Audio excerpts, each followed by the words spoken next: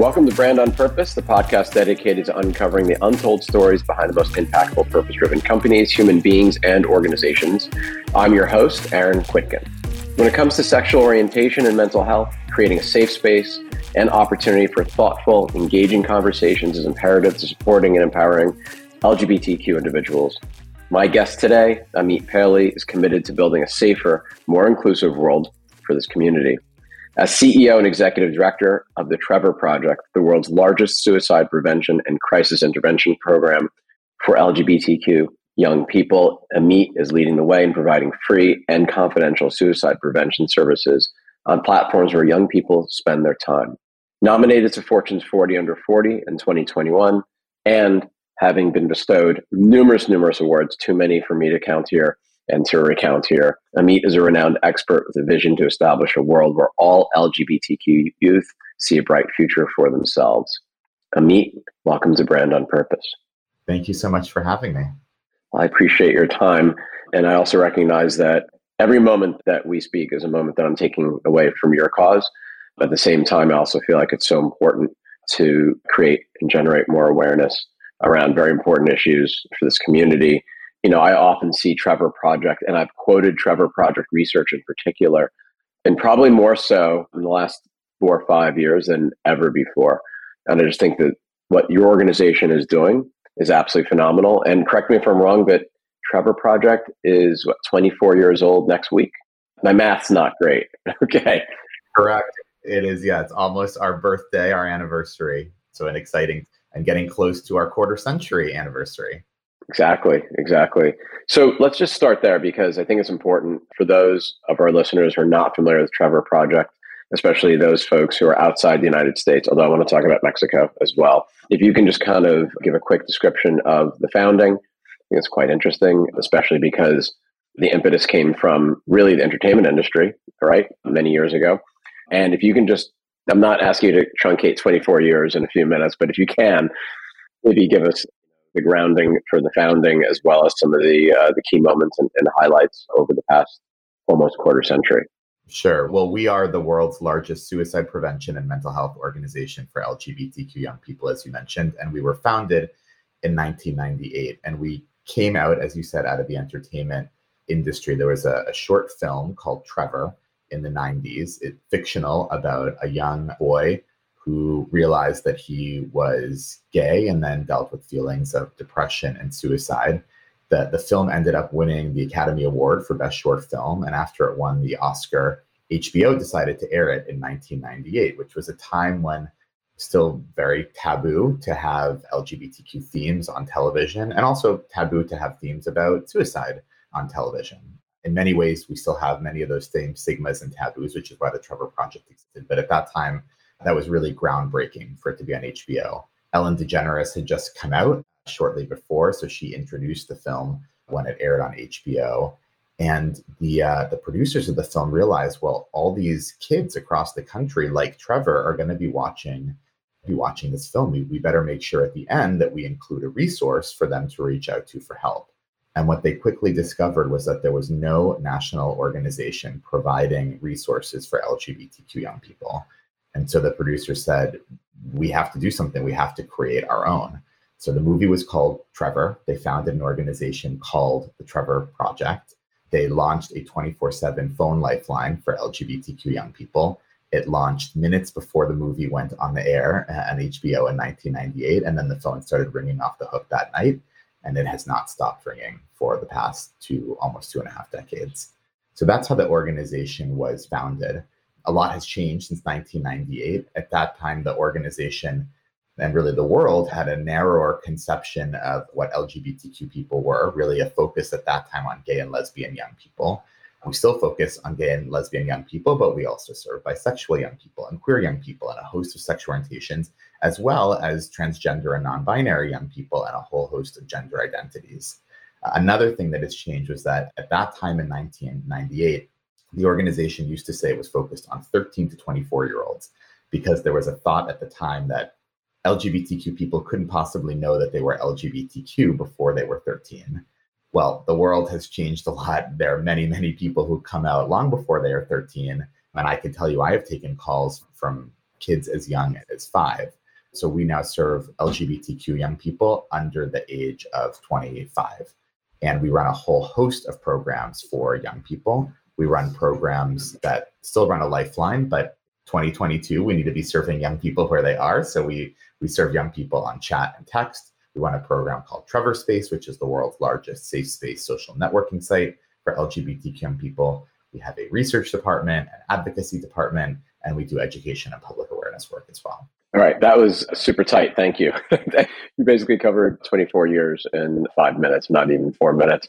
Just to go back to 1998, I recall, I'm sure you do as well, even the Clintons refused to even talk about marriage equality, then called same-sex marriage.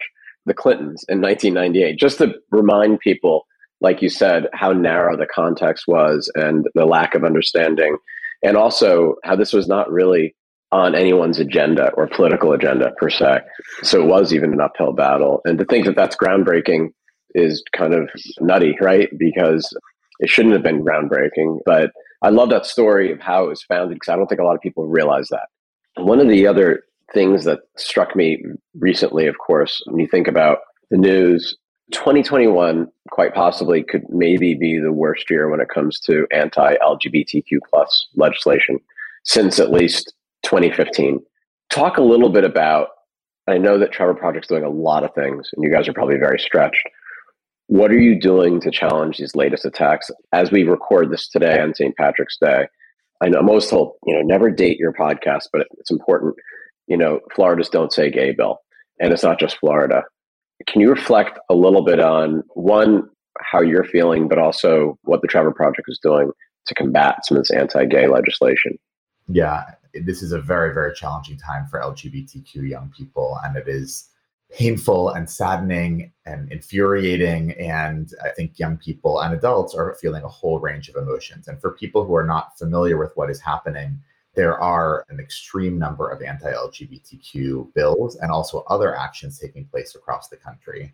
There are some, like the one in Florida, which has been called the Don't Say Gay bill. But to be very clear, it is not just targeting gay people, it is targeting trans people and bisexual people. It is a very purposely worded bill that is very vague in order to instill fear in teachers, to make it, to scare them from talking about anything related to sexual orientation or gender identity. So that can range from a young person brings in a photo of their 2 dads or 2 moms, and teachers, based on the complicated and ambiguous wording of this legislation, they might be scared that they cannot allow a child to talk about their 2 parents, that the teacher themselves has a same-sex partner. They might feel scared to talk about that.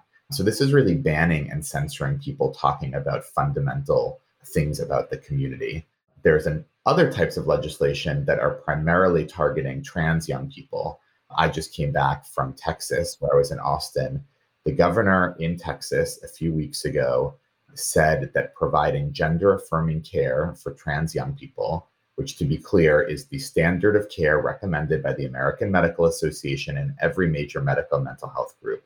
The governor said that providing that care recommended by doctors will now be considered child abuse, and that they will prosecute parents or caregivers and take children away from their parents and put them into foster care or other types of facilities. And it is hard to overstate how terrifying this bill is for trans young people and their families in Texas and across the country, because we've seen a lot of attacks. We were not expecting someone to be proposing something of ripping children away from their families simply for providing them what a doctor says is what they should do for their children. It is so profoundly wrong, so profoundly immoral and un-American. We do not believe it is legal, and all these are going to be challenged in court. But the impact of these is that they terrify children. They put fear into children who should be experiencing love and affirmation and support. So the Trevor Project is doing a whole host of things to respond and to combat to this. One, we are trying to raise awareness. I think many Americans do not understand what these bills are doing and how cruel and wrong they are. So we're trying to sound the alarm and make people aware, good faith people who would not want to support children being ripped away from their families. We are working on the ground to combat these bills, advocating for them, showing our research, which shows that these bills are harmful to young people. And then we continue to run our services. We can't change everything that is happening in the world. And we can't lie to children and tell them that there aren't people who are attempting to do cruel and bad things. But we can let children know that there are always going to be a supportive place where they can go to talk to a trained counselor and an affirming adult who can let them know that they are beautiful the way that they are, and that they are deserving of love and respect, and that they are not alone. The Trevor Project will always be there to support. Yeah, and correct me if I'm wrong, and I don't want to mess up this stat, but actually these bills could potentially harm more children, like you said, and even potentially in lethal ways, because isn't it true that the sooner a child knows that they have allyship and they're loved for who they are, the less likely that they are going to want to even contemplate, let alone attempt suicide? Tell me if I got that wrong, but I think I have that mostly right. I don't have the numbers though. Yeah, there's a whole host of research showing similar things to what you just said. And that is, which I think should not be surprising to people, which is that when you love people and when you accept them and affirm them, it increases and improves their mental health and makes them less likely to attempt or consider suicide. We have a lot of research that we can share and people can go look at our website. But I think when fundamentally, this is the golden rule. These are principles about the importance of love that human beings have known for millennia. And yet, even though we know that about the golden rule and we want to treat others the way we want to be treated and love other people, we continue to see people acting in different ways. At the Trevor Project, some of the research shows that having just one accepting adult in an LGBTQ young person's life can reduce their risk of suicide by 40%, 40, which is a huge, huge number from a public health context. And so everyone listening should know you can be that one person. You alone, you can advocate, you can get involved in politics, you can do many things. And just by being supportive and accepting, you can help be a lifesaver. So I think that is really important for folks to know. In the context of these political debates, we also have a lot of research that shows the mere existence of these debates, of people in positions of power talking about LGBTQ young people as if they don't exist, as if they are faking it or pretending that they are someone they are not. These debates, we have data that shows that they in and of themselves impact in a negative way the mental health of LGBTQ young people, in particular of transgender and non-binary young people. And then there's a different body of research which shows, we've published research in peer-reviewed journals that shows having access to gender-affirming care reduces the risk of suicide by trans and non-binary young people. And so the very thing that the governor of Texas, who is not a doctor, who is not a researcher or a scientist, has based on nothing claimed is child abuse, the very thing he's saying is bad, there is a whole host of research which shows that it is actually life-saving.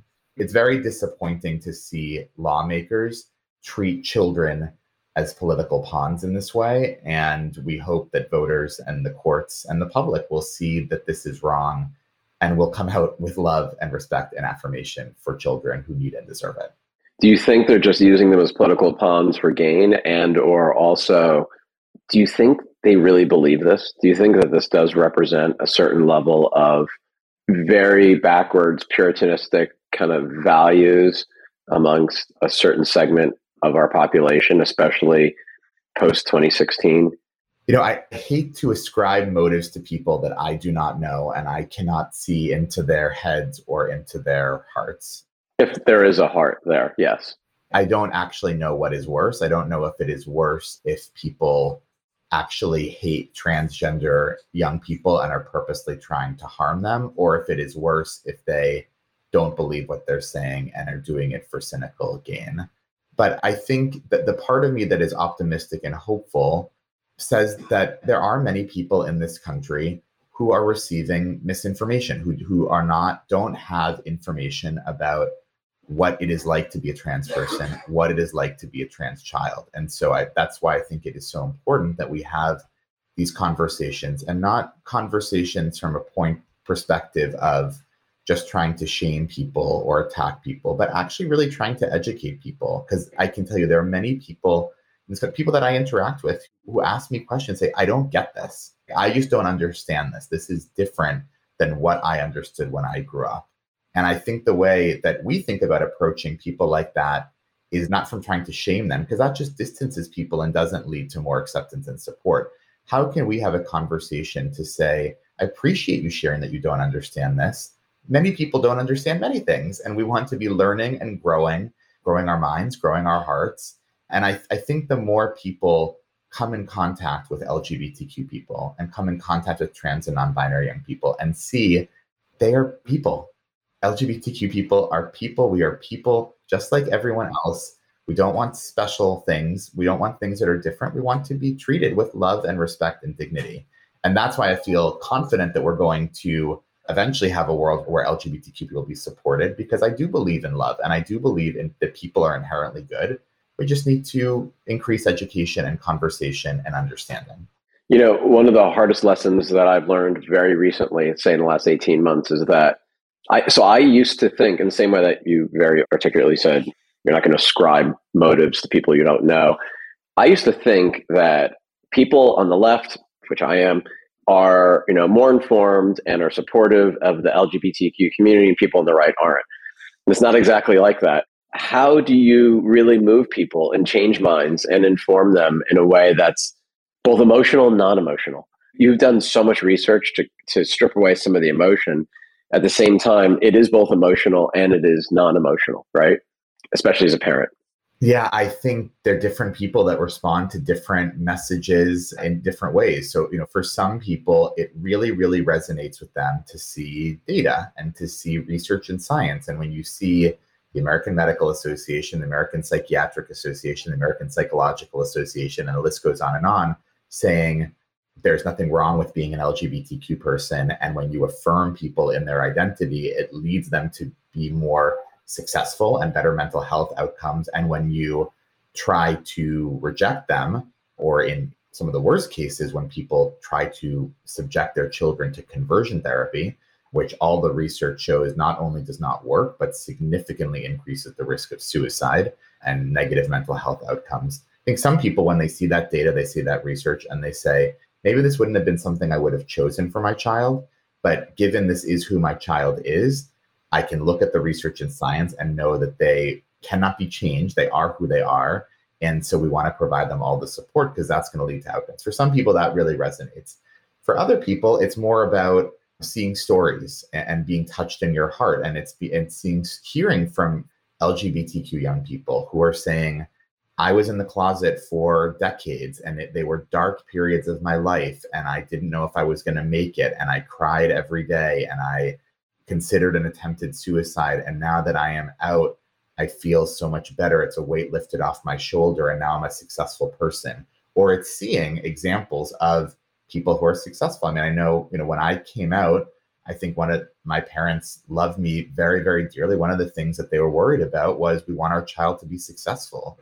Can you be successful as an LGBTQ person? And now that we have CEOs of Fortune 500 companies, and we have people at some of the most senior levels of government and people in culture, it's creating role models and possibility models, not just for young people, but for their parents and family members. So I think it is important that we communicate in various ways and really meet people where they are. And the last thing I did want to just say is that, because you talked at the beginning a little bit about politics, we at the Trevor Project, we are a nonpartisan organization.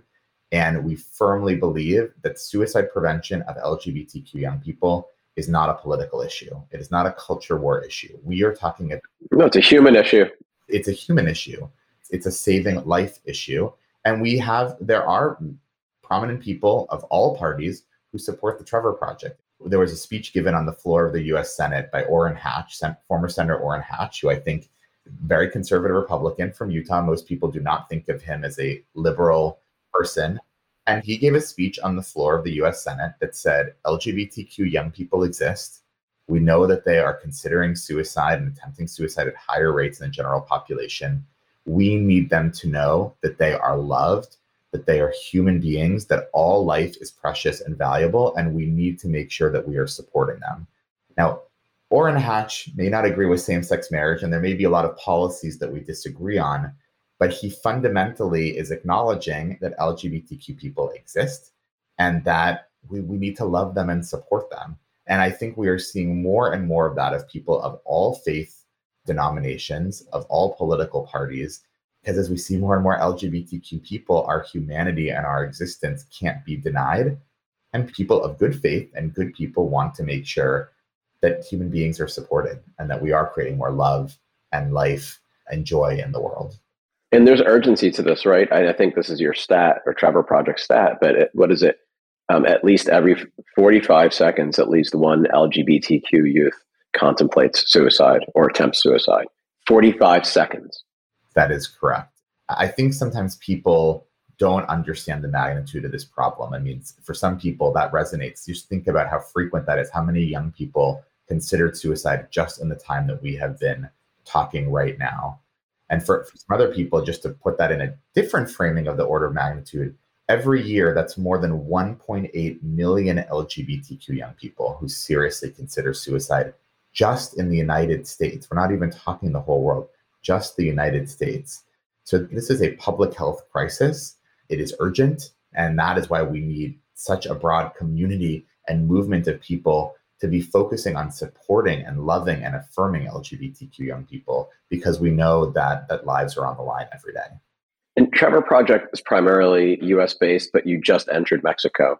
We have historically done most of our work in the US. We do have some programs that are international, like our Trevor Space program. We have members in more than 100 countries and every inhabitable continent. A lot of our research and advocacy has spanned across the globe, but our direct crisis services on phone, text, and chat have been exclusively offered in the US. And we just announced recently we're going to be expanding those services into Mexico and eventually into countries around the world. Because I shared with you that statistic in the US.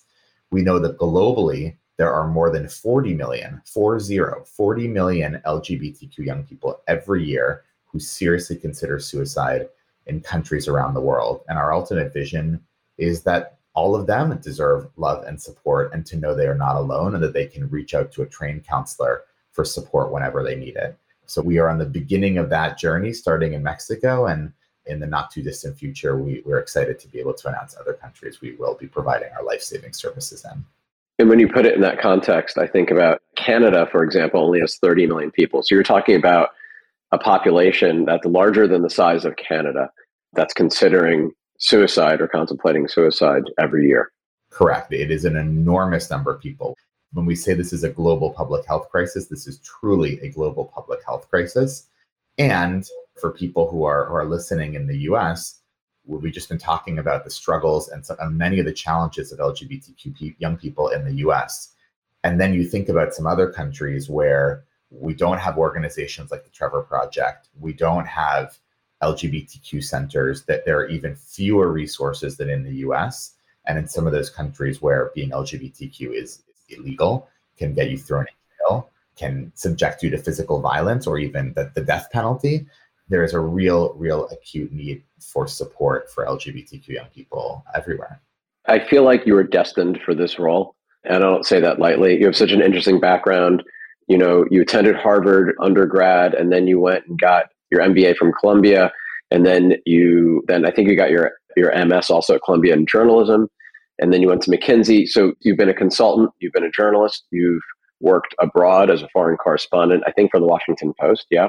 It's like you have built into you both advocacy, activism, research, journalistic integrity, a fact-based kind of grounding, and you're a lifeline counselor. You're the first person to run Trevor Project coming from the counseling side. So how have all of those different experiences shaped you to be the leader you are and to understand how to navigate what is increasingly a very complex, very urgent public health crisis that every day something new is being thrown at you, right? Every day.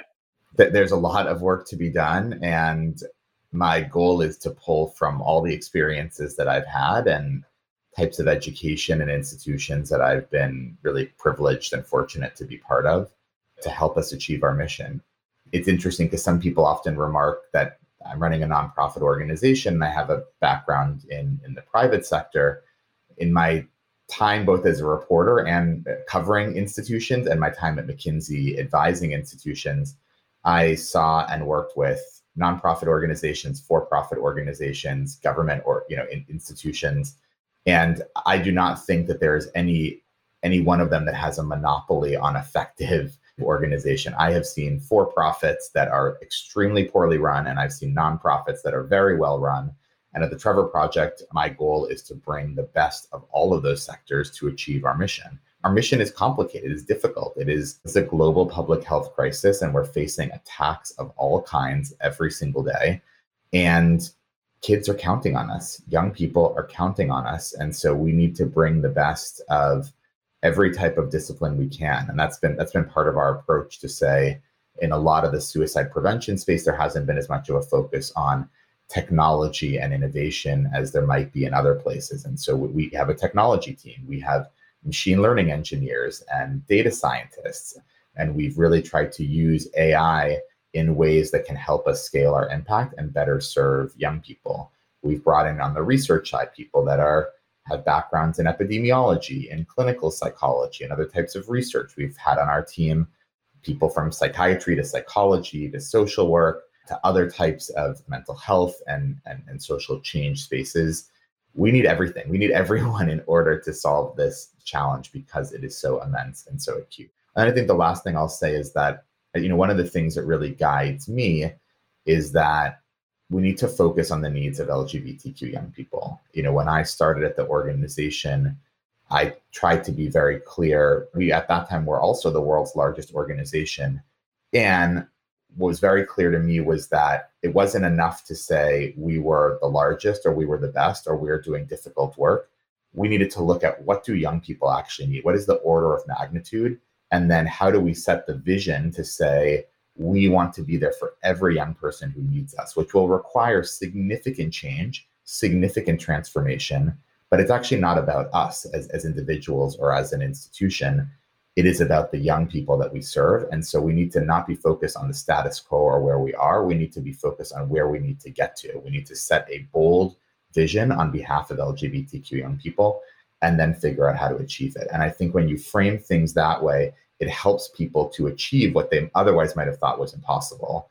Because we are doing the impossible every day. 24 years ago, no one thought it was possible to have an organization devoted to LGBT young people. I can tell you 15 years ago, people did not think it was possible to provide suicide prevention services on text and chat. Now it is accepted as a norm. We're going to be going to countries where people don't think it is possible to have LGBTQ people be accepted. So I think our mere existence is a testament to the fact that we can make the impossible possible, and we have to dream of a vision that might seem far away right now, but that is how you create transformative change and create a brighter world for all young people. You joined the organization in 2017, so 5 years ago? Yes, when I became CEO. Sorry, where you became CEO, right? Because you were a volunteer counselor prior to that. And I don't think anybody could argue this. Doesn't matter your politic. 2017 through today, especially then, we've never seen so much division and animus, especially in the US. So you joined in a time when there's probably more discrimination and hatred than ever before, at least in recent memory. And also, you then had to deal with COVID and the pandemic, and we're still in it. Hopefully, we're moving towards endemic. What are the key lessons you've learned over the last 5 years in having to lead this organization that even in quote unquote, if there's any such thing as a normal time, it's hard. And then you have all these other kind of both existential and intrinsic challenges surrounding you and your charge. When you reflect back on the last 5 years, what are some of the key things that you've learned? Well, there's so many things. And as you said, these have been very challenging times. And I think we're constantly learning and trying to figure out how we can do better.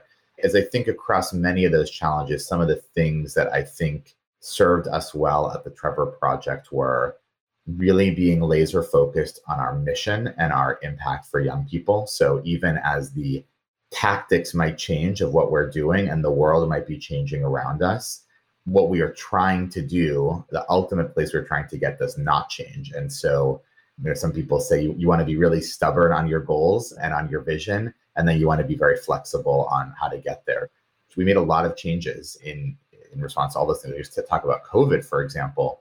We used to have our phone lifeline was run out of bricks and mortar call centers in New York and LA, and we had physical offices. We did not really have a sophisticated work from home policy. I had a view then, which was completely wrong in retrospect, but I had a view that it's really important that people come into the office, that culture will fall apart if we're not in an office and work won't get done and young people will pay the price. And then the pandemic happened and we moved very quickly because a core value that we have is the commitment to public health and safety of our team and of our broader community. So we closed our offices, we moved our call centers to be virtual and remote.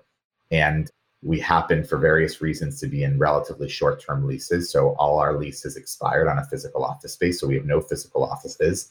And then we began hiring staff across the country, which has been a huge, huge benefit for our team. It's increased the pool of talent that we can bring to the organization, the diversity, geographic diversity, but also other types of diversity of our team, and hugely, hugely beneficial for the organization. Not without challenges, there are challenges too, but created a lot of positives. But if we had said, we always thought we're going to be in an office, we're not going to change, we're going to do that the same way, we wouldn't have been able to experiment and be nimble and benefited from some of those changes in the way that we operate. So I think that focus, being laser focused on mission, but being flexible and nimble and experimenting with new things, is really important. And then I think just being clear on our values. We talked about, commitment to health and safety.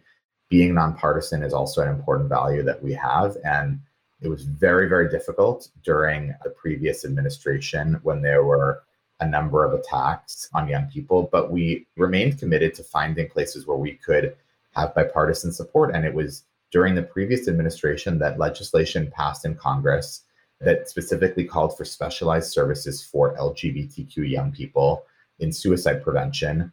It unanimously passed Congress. It was the first time LGBTQ was listed in a legislation that unanimously passed Congress. The former chair of the Federal Trade Commission was a huge advocate for services for LGBTQ young people in a new iteration of the National Suicide Prevention Lifeline that's going to be released called 988. So it's important to us to call out when people in power are taking actions that are harming young people. And in the previous administration, there were many actions that were devastating and very harmful for LGBTQ young people. And there were also people in that administration who took some steps that did help LGBTQ people. As I mentioned, we continue to see lawmakers on both sides of the aisle who are standing up for LGBTQ young people in some contexts. And so we want to continue to nurture that and grow that, because that's what we need. We need everyone to be supporting LGBTQ. Yeah. And we're realizing too that it's as important, if not even more so, at the state level, because there's a lot of power there, whether it's LGBTQ rights or it is voter rights and laws, that we need to make sure that we take the battle there as well. I have one last question for you. Again, this is not to take us off the mission, but just the fact that you started off, you're a foreign correspondent. I believe that you were also stationed in Baghdad for some time. As we enter the fourth week of this awful war in Ukraine, unprovoked, unjustified by Putin, what are your thoughts, especially as someone who's been on the ground and seen conflict and has reported on that? How are you feeling?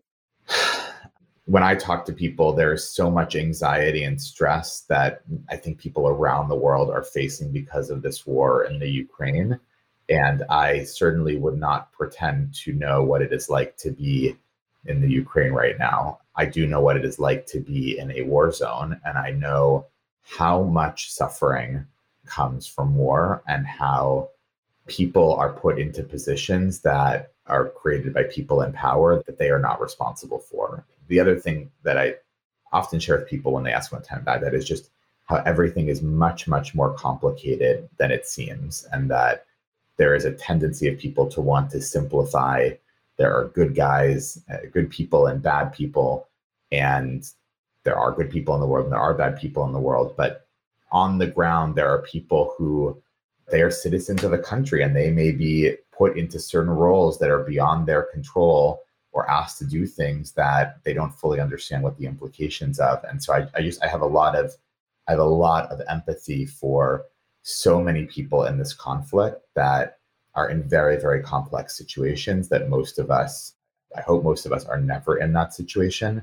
I just feel a lot of sadness for so many people who are suffering, and also knowing that the impact, hopefully there will be a ceasefire, hopefully there will be an end to outright hostility, and the impacts of what have happened in the past few weeks will continue to be felt by people for decades to come. And the mental health impacts of the trauma of being in a war zone will be felt by people for years to come. So I don't have anything particularly brilliant or astute to make of the crisis, just a lot of sadness and concern and love and hope that there'll be a way to resolve and end violence soon. Yeah, and like me, you're probably heartened by the fact, though, that there's a lot of support globally for Ukraine, and especially at the corporate level. Early on, when we started, you talked about how you've worked for nonprofits, you've reported on institutions, and you've worked for institutions as a consultant. And to see these institutions stand up in the same way that so many of them are also working with Trevor Project, I think it's their responsibility. And I think that I'd like to continue to see more of that, because when I started working 3 decades ago, it was taboo to talk about anything, to take a side or to be perceived as taking a side in any issue. And now I think we all expect a lot more from our corporates and our institutions. And to me, that is heartening and hopefully performative as well, to try to end wars and to end hate and discrimination. So listen, Amit, I can't thank you enough for being so generous with your time. I know that we've run over a little bit. I thank you for your servant leadership, and I thank you for everything that you and Trevor Project's doing to save young LGBTQ people's lives and better educate and empower allyship to make this world a much better, safer, more virtuous place for all of us to live. So thank you so much. Thank you. Thank you for having me. It's been great talking with you. Thanks for listening to this episode of Brand on Purpose, the podcast dedicated to uncovering the untold stories behind the most impactful, purpose-driven companies, organizations, and people. Be sure to rate, review, and subscribe on Apple Podcasts, Spotify, Stitcher, or wherever you listen to podcasts. Special thanks to our production team, including Maria Bias, Michael Grubbs, Anna Lamb, Haley Sackett, and Nina Valdez. Learn more about our show, sponsorship opportunities, and host by emailing bop@kwtglobal.com or visiting aaronquitkin.com. Find us on LinkedIn and Instagram under Brand on Purpose Podcast.